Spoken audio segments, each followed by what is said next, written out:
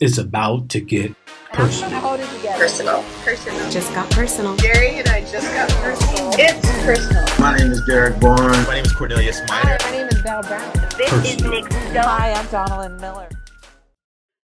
All right, welcome back to another episode of It's Personal. And today I have a special guest, someone who has been definitely an inspiration to me in the work that he's been doing through books and his mastery through words. Someone I truly encourage all educators to, if you don't know, try and find out more about this author. Please introduce yourself. Yeah, so my name is Matt De La Pena, and I'm a children's book author. That's awesome. Matt, how are you doing today? I'm doing pretty good. Yeah, so where are you right now? I am in Seattle, Washington. Seattle, Washington. And you say you're from Brooklyn? Yeah, I live in Brooklyn, but I'm originally from San Diego, California. From San Diego, California. Awesome. So let's just hop right into it. So I feel like I know a lot about you as an author standpoint, but I don't know. I know one thing. You used to, or you still do play basketball? Yeah, so I was the first in my family to go to college thanks to the game of basketball. That's amazing. That got me to college, and when I went to college, I fell in love with literature. Started to think, well, hey, maybe I could write a book too. That's amazing. Let's go back to basketball for a second. So have you always played basketball straight growing up, or was it something you caught on a little bit later? Yes, I think when I was really young, I liked soccer and baseball. And then I think around 6th grade, I was introduced to basketball. And in all honesty, I think basketball was a way for me to do my own thing. My dad, he liked baseball, he liked soccer, but basketball, I felt like I was on my own. And I think I needed something to separate me from my neighborhood and also just what I was into at the time. Mm-hmm. And I got pretty good. And when you're good at something, you feel reinforced. Mm-hmm. And so I tried to spend as much time as possible playing the game. Mm-hmm. So who did you enjoy watching growing up? So here's a weird thing. I wasn't somebody who watched basketball that much because we didn't have cable. Mm-hmm. I was just like a little street baller. Uh-huh. I would just play all day, every day. I never watched TV. I was aware of pro basketball. I never watched college basketball. Mm-hmm. But I was the kind of kid who I was out there on these street, pavement basketball courts, and that's where I spent all my time. Wow. So then I'm assuming you got into, I don't know, recreational or high school basketball or middle school basketball, and then you continued that path right on to college. Yeah, so when I got to high school, at that point I was pretty good, and I kind of played above my age level always. And then when I was a sophomore, it started to become a possibility that, hey, I might be able to go to college through a sport. Mm-hmm. And nobody in my family had been to college, so I didn't really even know what it was. Mm-hmm. I just knew it made me frustrated that wealthy kids could go to college and people in the community where I was born, they didn't go to college, and that that inequity just kind of frustrated me. So I was like, okay, I've got to try to get here. Mm-hmm. And then basketball was my ticket. Mm-hmm. What would you say was the main reason why there's people from your community or other family members didn't go to college? So I think I have this theory that different communities instill in their youth different messaging. Personal. Where I grew up, it was all about loyalty and hard work. And when I say hard work, it was like calloused hands. It wasn't about sitting at a desk. My wife, she's from New York, where her messaging was completely different. The messaging was go to as much school as possible, go to the best college you can, excel, do all these extracurricular activities. So I think me and my wife, we talk about this sometimes. We grew up with such different messaging which I think is fascinating, how kids sort of navigate that. Mm-hmm. Mm-hmm. It's funny, I talked to my wife about kind of similar situations, and we both also grew up in very different, I guess, different worlds, in a sense where she grew up in, she was born in Nairobi, and I was born in Canada. She came to Canada when she was around 6 years old, and just with that alone, without all the details, we also had different directions getting to college and how we got here. Me, definitely similar to you, there wasn't a lot of people from my community that had gone off to college, and I think during my time there were more, definitely a lot more now, but Yeah. I'm not sure, and maybe you can talk a little bit about it as well. Where did that drive come from? Like what really made you say, you know what, I can do this, looking back on other people that hadn't done it before? This is a weird thing, but I think I had a distinct feeling of anger when I felt like other people thought they were better than me and better than us. Mm-hmm. That really didn't sit well with me. Mm-hmm. So I guess you could say I've always had a chip on my shoulder about how I grew up.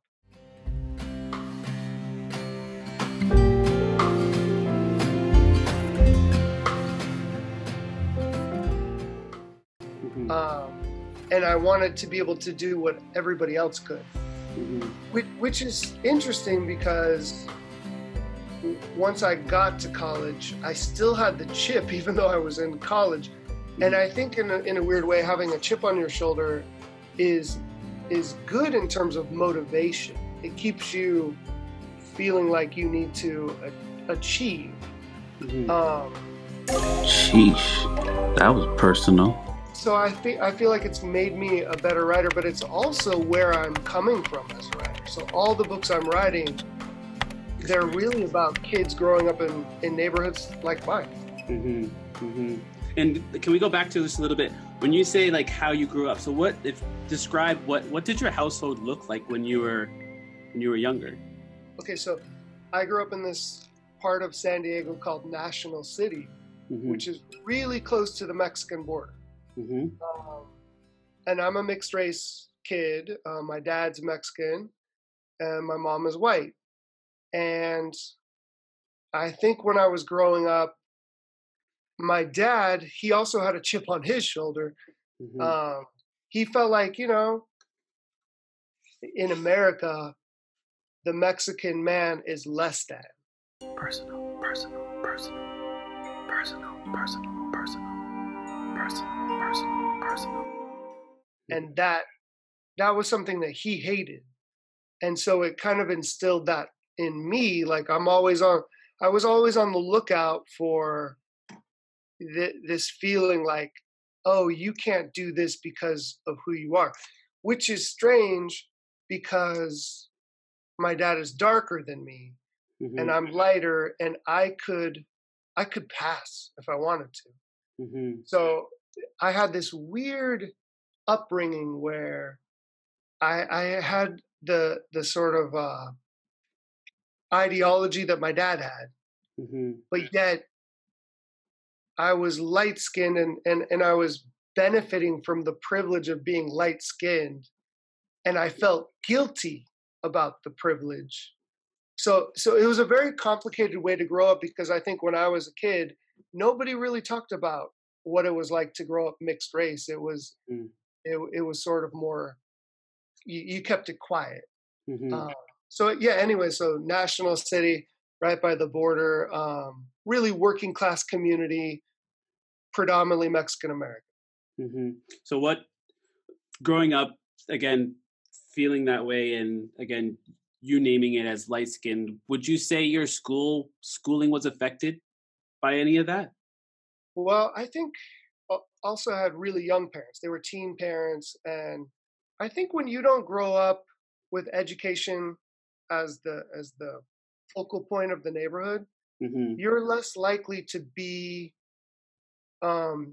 driven academically. Mhm. It's just the truth. I think I was an average student. My two younger sisters, they were average students. We all just sort of got by, because that's what you did in that neighborhood. Mhm. It wasn't until I got to college that I actually became a student. Mhm. I fell in love with not only literature, but I fell in love with learning. Mhm. And I really started to be curious about the world and science and different writers. Mhm. I became more of an academically inclined person. And how did you know? Like I feel like as an educator, there's a time, or any profession, there's a time where you know that you fall in love with something that you're doing.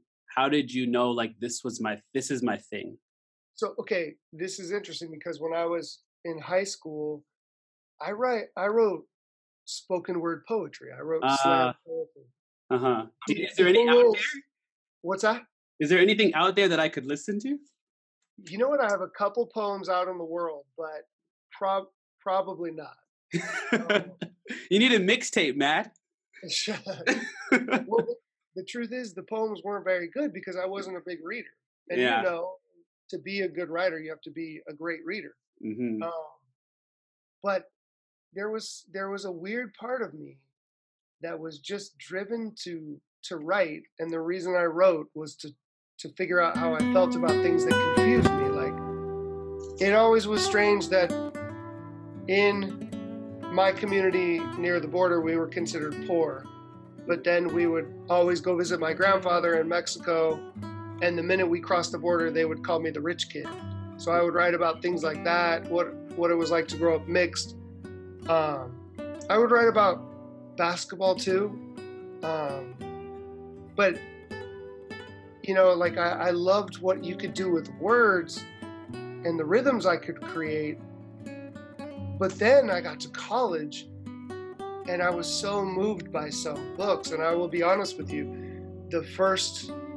my first, I guess, love as a reader was African-American female authors. Like, Mhm. I read The Color of Purple and it blew me away. I read Toni Morrison. I read Ruth Foreman. Mhm. And I just was so moved by them. So I think for me, the falling in love part was, first of all, I can't believe what you're doing with a novel. And I wonder if I could ever do that too, Yeah. Well, like emulation. yeah. So what did that process look like for you in college? Was it just, again, you coming from class and you're just like, you know what, I need to write to get my mind off something, like get my thoughts out? Or was it you going to slam poetry events? Like, can you explain a little bit about how that process was? Sure. So when I was in high school, I never shared my writing with anyone. It was just very like secret. Mhm. And then, you get to college, as you know, you've been to college. I mean, it's just a little more open to people who are academically curious or intellectually curious. Mhm. And so I started to share with professors. And then I entered this contest. And I know, it was the first time I'd ever shared my writing with anybody I didn't know. Mhm. And I won this contest, and it was like for $2,000. Oh wow. And it was so reinforcing.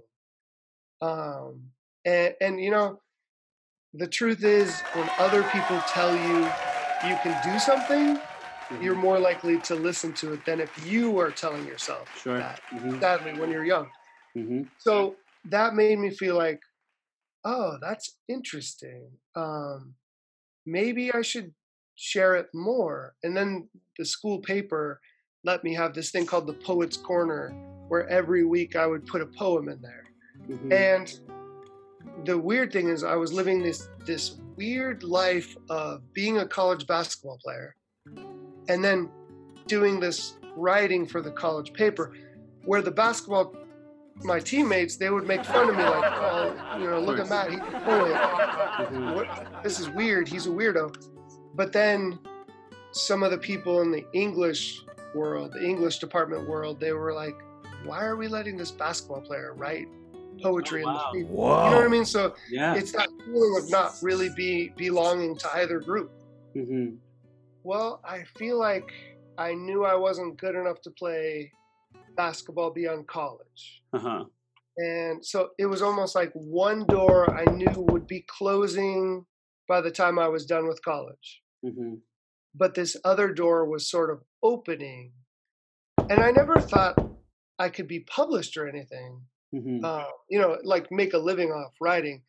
But I was really, so then I will tell you the truth. What the thing that changed things for me is I started to think, well, what I want to write about is people living on the quote unquote wrong side of the tracks, because when I was growing up, you didn't read too many stories about that. When you did, it was part of the canon, like House on Mango Street. Mm-hmm. And, that was my favorite book because it was like she was writing about me or my community. So I thought to myself, if I could ever write professionally, I would only write about working class people Mm-hmm. and mixed race people, because that was what was interesting to me. So did you still have that like mixed race, mixed kid feeling when you were in college? Well, I think that's when I really started to explore it. What does this mean?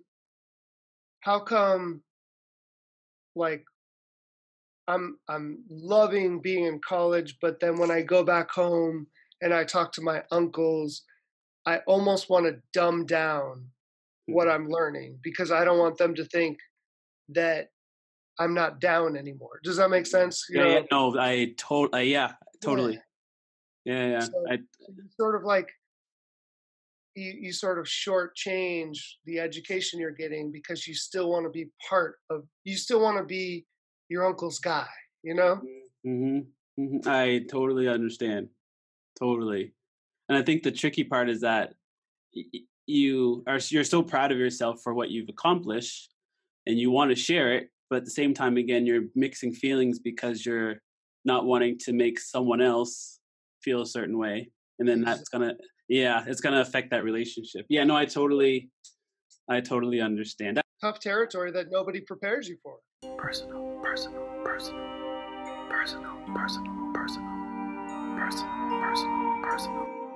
Did you have siblings, you said? You have two younger sisters. Two younger sisters, okay. So have they ever talked about, I guess, similar situations where they're dealing with being the mixed kids? You know what? One of them definitely felt it in high school. Mm-hmm. And then the sister who's closest in age to me, I don't think it really hit her until she was a parent. Oh, wow. So that's when she started to really deal with it, because she was good at just assimilating. Mm-hmm. But then when she became a parent, she's like, well, like, I want to honor who I am. So it came to her later. And it's fascinating. I think mixed kids, sometimes a mixed kid will move from one race to the other, in terms of how they identify. But I also think it's interesting when you have that awakening that, hey, there's some things I haven't really dealt with here, and I'm now 35. Mm-hmm. And now I'm starting to want to explore that. So I think it hits people at different ages.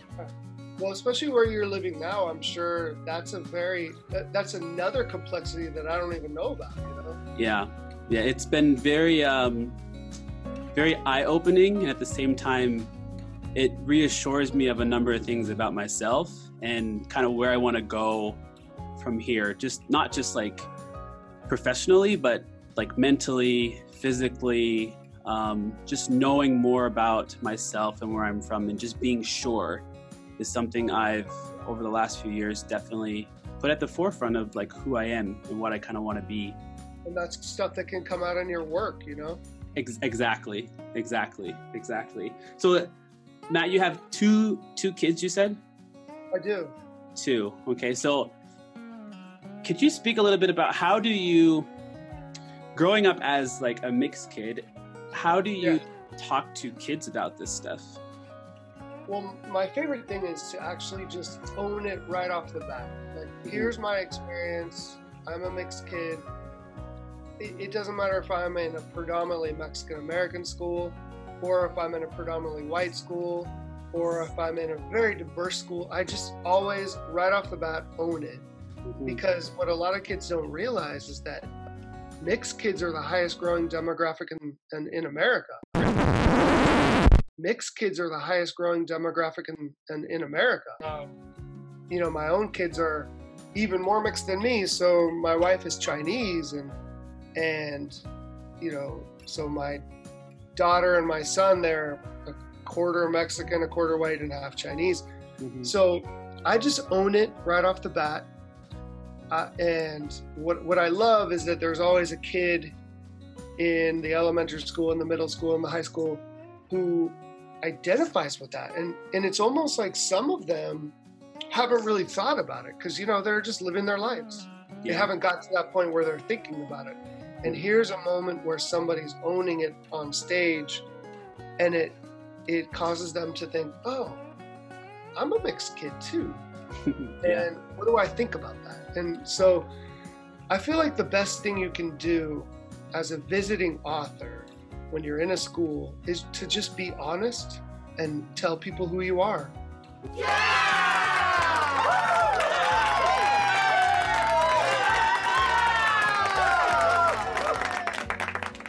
And they'll work with what the information that they're getting the way that works for them at that moment, you know? It's funny because your kids sound exactly like the kids that I have in my classroom. Like, is that right? They're exactly the same. Like, I teach at Singapore American School, where all kids need an American passport.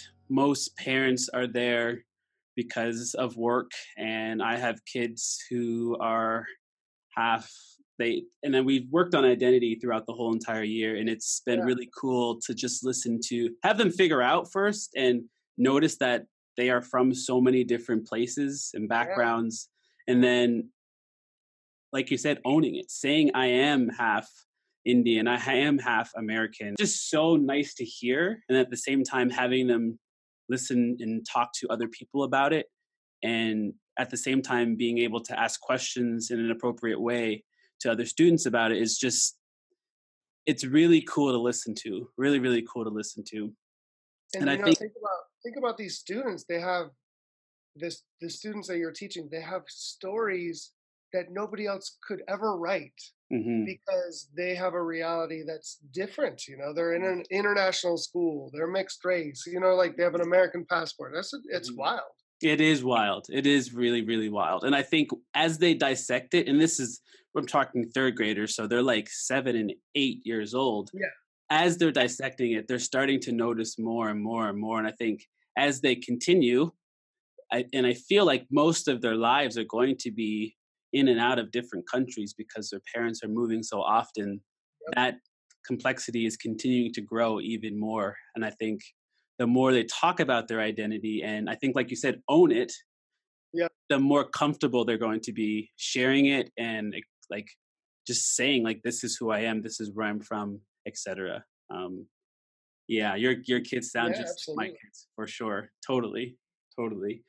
What is your writing process, and what was your kind of how did you start working with Christian? He's been so, like, his artwork for me has been just, it's hard to describe. I just love everything about his, it's hard. I want to say it's like simplicity, but at the same time, you know what I mean? Yeah, I 100% do. But at the same time, it has this kind of like this look and flair, but it's still simple. I don't know. Like, how does that work? How does that duo work for you? And like, what is your process like for when you're writing? So I got to tell you, you just hit on something that is so key to Christian and my relationship. So we've done 2 books, and what happens with Christian is he takes my words, which I will be honest, they tend to be a little heavy for a picture book.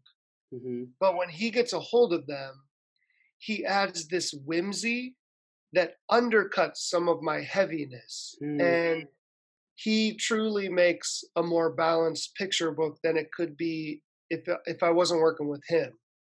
So like the way I describe his work is it's got soul, but it's also got this whimsical note that I think kids really, they find it easy to access. You know, yeah, totally.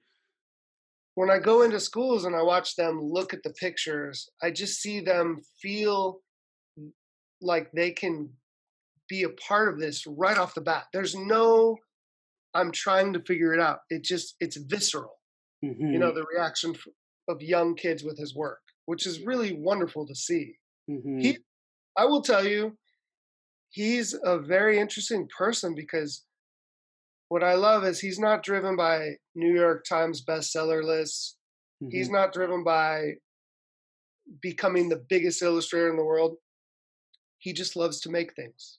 And he's a creator. Yes, and I will tell you, hopefully I'm not speaking out of school, but he has a tough background. It's a miracle that he is where he is, and he really values, you know, the position he's in. And I love that he just keeps it simple, and not just in the work, but also in his approach to life. He's a very personal. A very simple person who wants to be among people that he feels like he wants to have community with. He's a really good dude. And that's who people want to be around. Good people. Exactly. Right. Yeah. So how did you find each other? So we have the same agent. Okay. I've only worked with people. Every illustrator I've ever worked with is represented by the same agent I have. Okay. And so basically the way we first got linked up is Christian was working at Pixar as doing animation, but he was kind of low on the totem pole, right? He was like, I think he was like not interning, but he was very low, his position. And he was starting to think, maybe I'm better at still pictures than animation. So he kept this blog called The Art of Fun. And my agent signed him, and he said, you know, like I have this new illustrator I think you'd be a good match with. I'd only worked with one other illustrator at the time. It was Kadir Nelson, who's, you know, a genius in his own right. But he goes, just look through his blog and see if there's anything that inspired you. Well, at that same time, I was about to have my first kid. Wow. And I was starting to think about the art of the picture book.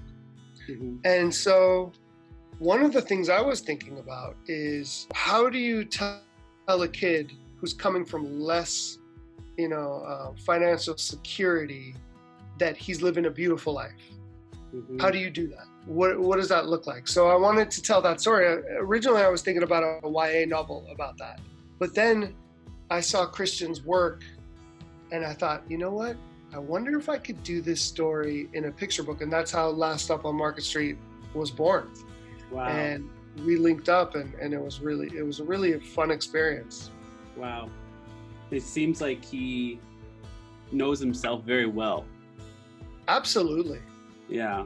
And I found him through you. I love drawing. I love art. I love creating. And I always, when I look at picture books, the first thing I look at are the pictures. It's just, I'm a very visual person. And again, going back to what you said, when I look at his work, I can almost feel him through his drawings as much as possible.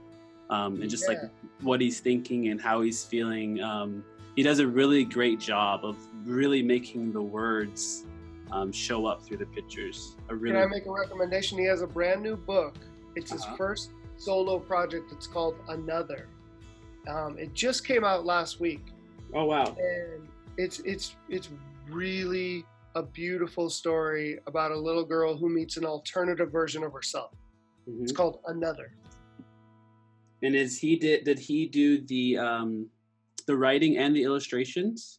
he did the story. There's no words, so it's a Oh, wordless. I love wordless books. Oh, it's great. I think your third graders would love it. Another. Okay, I'm gonna look that up right now. And the last thing, Matt, is you just recently published another book, Superman. Yeah. Can you just share a little bit about that process and the excitement around that right now? Because there's a lot of like comic and Marvel and DC, like there's a lot of that happening in film right now, and it's really cool to see Superman come up again, because again, Superman is like the first kind of superhero. No. Right? So no pressure or anything. So what happened is DC and Random House formed this collaboration for 4 books. They were going to do Batman, they were going to do Wonder Woman, Batman, Catwoman, and Superman. Mm-hmm. They came to me and said, would you want to do one of these? And immediately I thought, okay, if I'm going to ever do, an IP project like this, Superman's the one. And for me, the story immediately came to mind. To me, Superman is the ultimate immigrant. Mm-hmm. And I'm going to write about immigration using Superman as my kind of like my commercial hook. Uh-huh. So the way I can get into readers' hands to talk about immigration is this iconic storyline of Superman. Wow. But underneath it all, I got to explore this really cool story of immigration in Smallville. There's these migrant workers, they're disappearing. What's going on? There's this new stop and search law that's being proposed in Smallville that's kind of racist. And I got to do this storyline where Clark, when he learns who he really is, that he's not really an American or a Smallville local. He's an immigrant, and he starts to align himself with the immigrant population in that community. I will be honest with you, sometimes I get a little worried that the Superman purists will feel like I've stolen their superhero. Mm-hmm. But this was the story that I wanted to tell with Superman, and it's the only one I would have told. So wow. It was, to me, a great opportunity. That's a good book talk, Matt. Oh, thank you. I wanted to read it anyway, but you definitely sold me. Oh, cool. That's amazing. Like I talk about it. I talked about this with my wife yesterday as well. Like I was never a big reader growing up. I think mainly I was like a nonfiction reader. I would read a lot of like self-help biographies about specific people, and then my wife, within like the last 3 years or so, she was like, would you be interested in like reading some like realistic fiction? Like I always loved picture books, like that was my thing.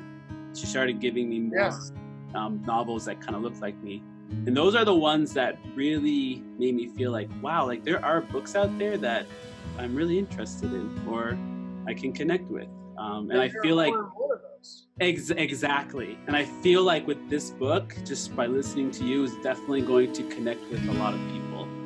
I hope so.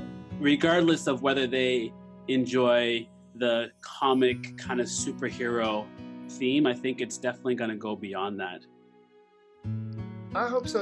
Like every book is an opportunity. That's the way I look at it. And you should never go into a book with a message. Of course, we all know that.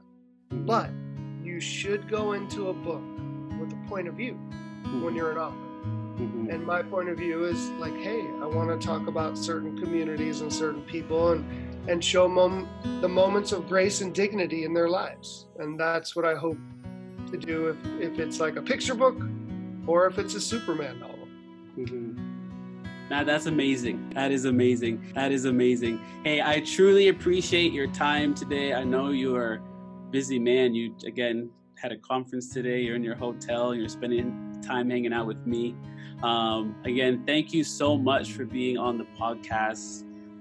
Last thing, actually, I saw a tweet last year of you and multiple people playing basketball. Oh, yeah. That really excited me, like, a lot.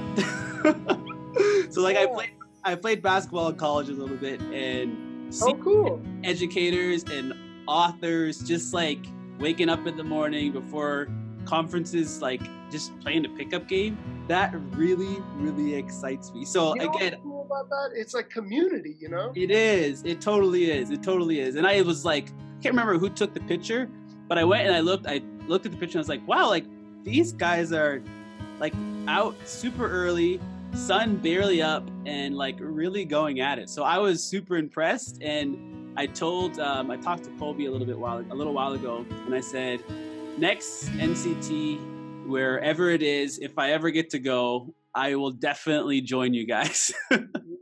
Personal, personal, personal, personal, personal, personal. I'll tell you what, we need a point guard. You know, distribute the ball a little bit, keep the guys happy. No, seriously, it was so much fun to blend authors and educators in the same game. You know what I mean? Because I do. I love my fellow authors, but the one thing I've that was unexpected for me is I'm very close with so many educators because I go to NCT all the time. You know? Mm-hmm. Mm-hmm. Yeah. No. Again, that's something I definitely enjoyed seeing, and you never know. You might see me sometime. I hope so. I got a hard foul for you. Matt, thanks again. Where can people find you? You know what? I'm on Twitter at Matt Jalapeno, and I usually do my favorite stuff right now is on Instagram at Matt Jalapeno on Instagram, because I like to like read books with my daughter and share what we read, and then I love the picture-driven social media. Awesome. Check out Matt's on Instagram and Twitter, where I find lots of educators and authors there, often sharing great work and sharing what they're doing at home and within their profession. So, Matt, thanks again. I appreciate it, and I hope to talk to you soon. It was an honor, man. Thank you so much. All right. Take care.